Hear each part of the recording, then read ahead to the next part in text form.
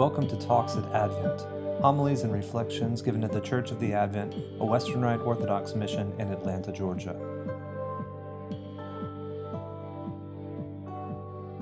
In the name of the Father, and of the Son, and of the Holy Spirit, God is one. Amen. Last Sunday, Father Ben described the turn in the road that we are at in our liturgical calendar, entering not into a new season exactly, but rather into the time between seasons, the time when we mark time by counting, often referred to as ordinary time, not because it's not special, but referring to that counting with ordinal numbers, first, second, third, etc., which themselves are named because of the good order that they come in. So it's an ordered time, a time well structured and put together so that growth and progress can occur in our lives, guided by the Holy Spirit, for the repentance of our sins, our growth in virtue, and our mission to spread the gospel into the world. That's why the liturgical color for the season is green, for growth and life. But as you can see, we aren't decked in green today, but we have yet another day adorned with the heavenly color white. After all of Eastertide finally concluded with Pentecost in its fiery red, we return to white to celebrate the revelation of the Trinity. And today we hold on one more time with white to celebrate yet another heavenly mystery, but one appropriate for the final transition to the earthly green sojourn of ours, the Blessed Sacrament of the Eucharist. The fact that Corpus Christi, or the body of Christ, is placed here in the calendar, according to our Vicar General, Father Ed Hughes, points to something in the nature of the sacrament. It's one of the primary ways Christ comes to us during this middle time, while we await his second and glorious coming. Therefore, the Eucharist is the theme of this feast, very near the Ascension and Pentecost, when Christ promises to be with us always and sends the Comforter. That's from Father Ed. So when Christ leaves us in his ascension, he sends his Spirit to indwell us and guide us and teach us and comfort us, sure. But he also, through the agency of that same Holy Spirit and with the blessing of the Father, deigns to remain present with us through a mystery that no one would have guessed or invented.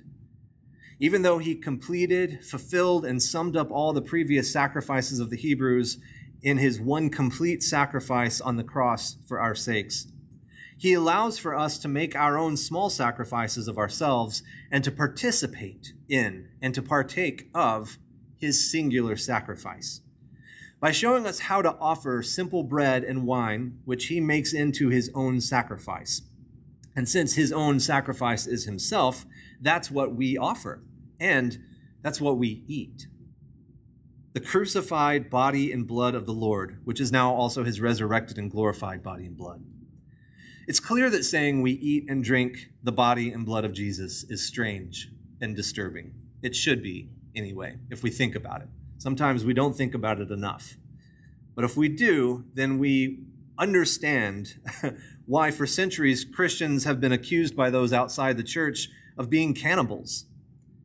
And our gospel passage today is just a snippet of a broader exchange that Jesus is having with many of his followers who, upon hearing this otherwise sane man who's clearly full of the love and power of God to work wonderful miracles, he's saying wonderful things, he's expounding the scriptures in true ways that they've never heard before but know are true, and he's doing miracles like multiplying bread and fish and feeding a multitude out in the wilderness. And it's these people who are following him from the wilderness, they catch up with him and they ask for more. They ask for another sign. Hey, Moses, remember him? He fed the people in the desert with manna.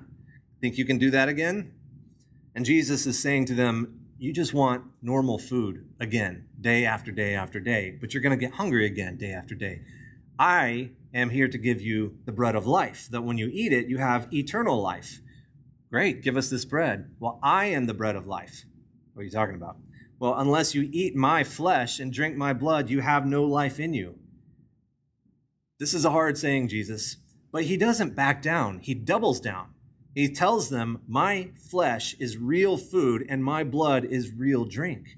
And on hearing this, tons of people stopped following him. They couldn't handle it anymore. And he turns to the 12 and he says, what about you guys? Are you gonna ditch me too? And they say, essentially, you're incredibly trustworthy in every other way. We have nowhere else to go and no one else to follow. This is, as the Jews said in John chapter 6, a hard saying of the Lord. So, what do we actually believe about the Eucharist? In short, we today believe what the church has always believed, that though we see and taste bread and wine in the Eucharist, we are eating and drinking the presence of Christ in his incarnated and divine reality, body, soul, and divinity. Of course, in our dogma about the incarnation of God, we confess that God became fully man with 100% of our human nature, which according to our traditional language includes a body and a soul, right? Such that we believe the body of Christ hung on a cross dead, and the soul of Christ descended into Hades to unlock it, or to kick down the doors.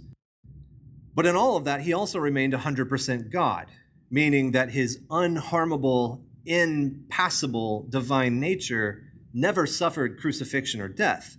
And yet both human and divine nature are there together in one person on the cross. So they are joined, but they're not mixed up or confused. They're distinct, but they're not separate.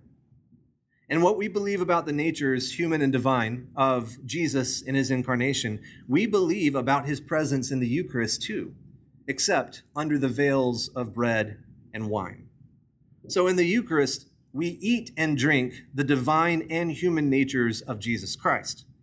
I doubt many of us are disturbed to be consuming Jesus' divinity in the Eucharist, though if we truly understood what that meant, we probably ought to be disturbed in the sense of sort of the fear of God and Isaiah's terror in the temple when he's called and sees the presence of God. But at a visceral level, thinking about consuming the human nature, the body and blood of Jesus, may be for us a bit more disturbing. But what does that even mean? Why? Why is this a thing? Why are we supposed to be eating him? Well, this has to do with the nature of sacrifice. Sacrifices in the ancient world, after having been slaughtered and offered up in fire, were then eaten by the priests and the people who brought it. In the logic of Hebrew sacrifices to God in the Old Testament, God received his portion of the sacrifice as it was lifted up to him, as its scent and life was carried up in the rising smoke. But as the people were also fed by this sacrifice, this innocent life, which stood in their place, since their own lives were being lived imperfectly and which ultimately belonged to God anyway, right? So in doing this, in offering an innocent life in their stead, and in receiving that innocent life into their bodies by eating it, they received a respite, another chance, thanks to this substitution of an innocent life. And when they ate that sacrifice, the innocency of it was entering into them. Of course, the innocent lives of bulls and sheep are poor substitutes, and they require repetitions over and over again. It was a system only really designed as a stopgap measure, and mostly to just train the people offering those sacrifices to humble themselves to God and to first fear him and then love him. Thus the Psalm of David in God saying, I don't desire the sacrifice of bulls and goats and sheep. What I desire is your sincerely broken and contrite hearts being offered to me. That's what I desire. But you aren't capable of truly offering them. You need to attach that humility. You need to understand what's lacking in your relationship with me viscerally by having to slaughter an innocent life, to hear its last gasp of breath, to see its blood spilled on the ground. That's what you need. Your hearts need that aid. You need to be helped along so that when you offer your sincere sacrifice to me, it's really your broken heart. So all those animal sacrifices, that was the logic of the system anyway, and that was its purpose, was to train people to offer themselves. So when Jesus, the only human to perfectly love God and live innocently, redeemed our poor nature by becoming our nature, even to the point of death at our hands, he became for us the ultimate and final sacrifice. He wrapped up all those sacrifices. He instantiated the purpose of them all. He was what they were all pointing to and leading up to.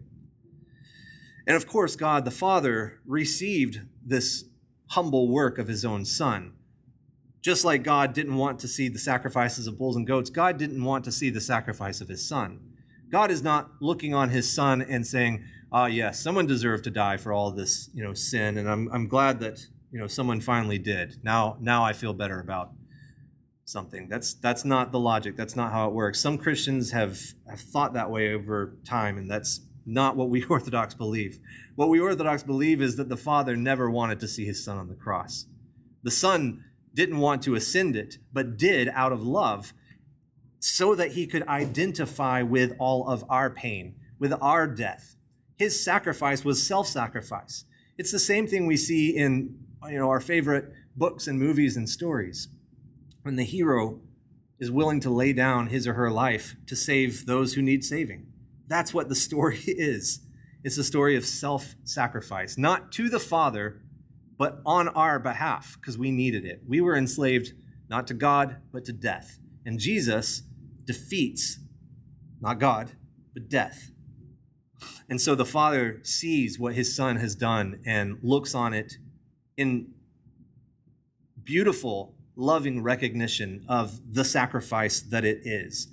And he loves his Son even more because of the Son's willingness to do this for us. So how do we put that innocent life of that sacrifice, Jesus' sacrifice and his innocency, into us unless we eat it?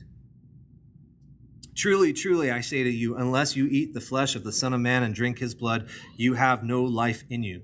These are Jesus' own words. It's the redeemed and perfected humanity, the human nature that we partake of. That's what body and blood means. That's humanity, right? And it's his innocent humanity. It's his perfected humanity, as well as his divinity, all joined. We are eating perfect human nature joined with divine nature in the Eucharist. Graciously, of course, given to us under the veils of bread and wine so that it's congenial and pleasant for us. Because how else are we supposed to do this? This is the beautiful design of God. He becomes the sacrifice that wraps up all the other sacrifices, and yet he still provides a way for us to eat it. Not just spiritually, because his sacrifice is real. It's incarnate. He hangs on a cross in his body and his blood. So we don't just participate or benefit from that sacrifice spiritually. We have to benefit also from it physically as well. We have to partake of it in our body and blood. That's why it's a meal. That's why it's food. It's the most natural thing that we can do. We obviously need to eat to survive and sustain this life that's still going to expire at some point, right?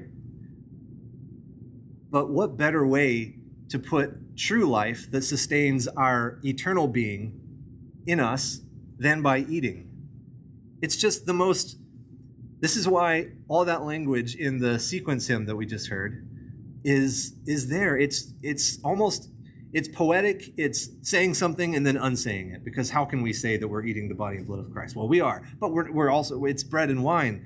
That's the form that it's taking. And it's glorious, but we don't even have the words for the glory. This is the mystery that we celebrate today.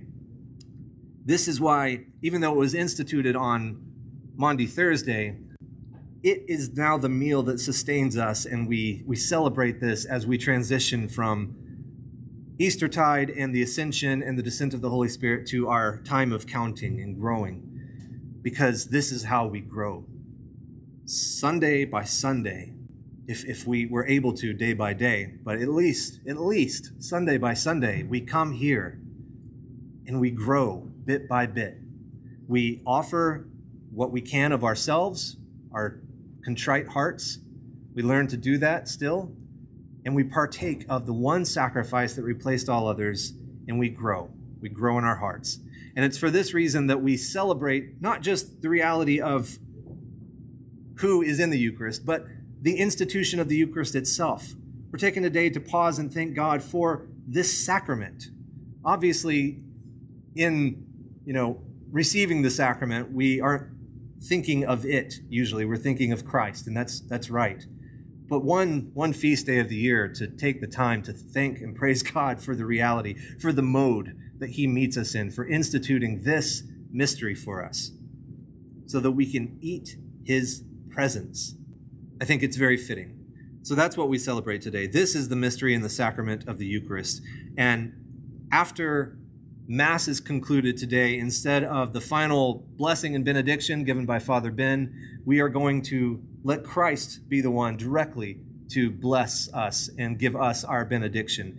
After we take Christ in his sacramental form in procession out into the world, just a short procession around the church, we will come back, we will kneel and adore Christ in his sacrament and be blessed.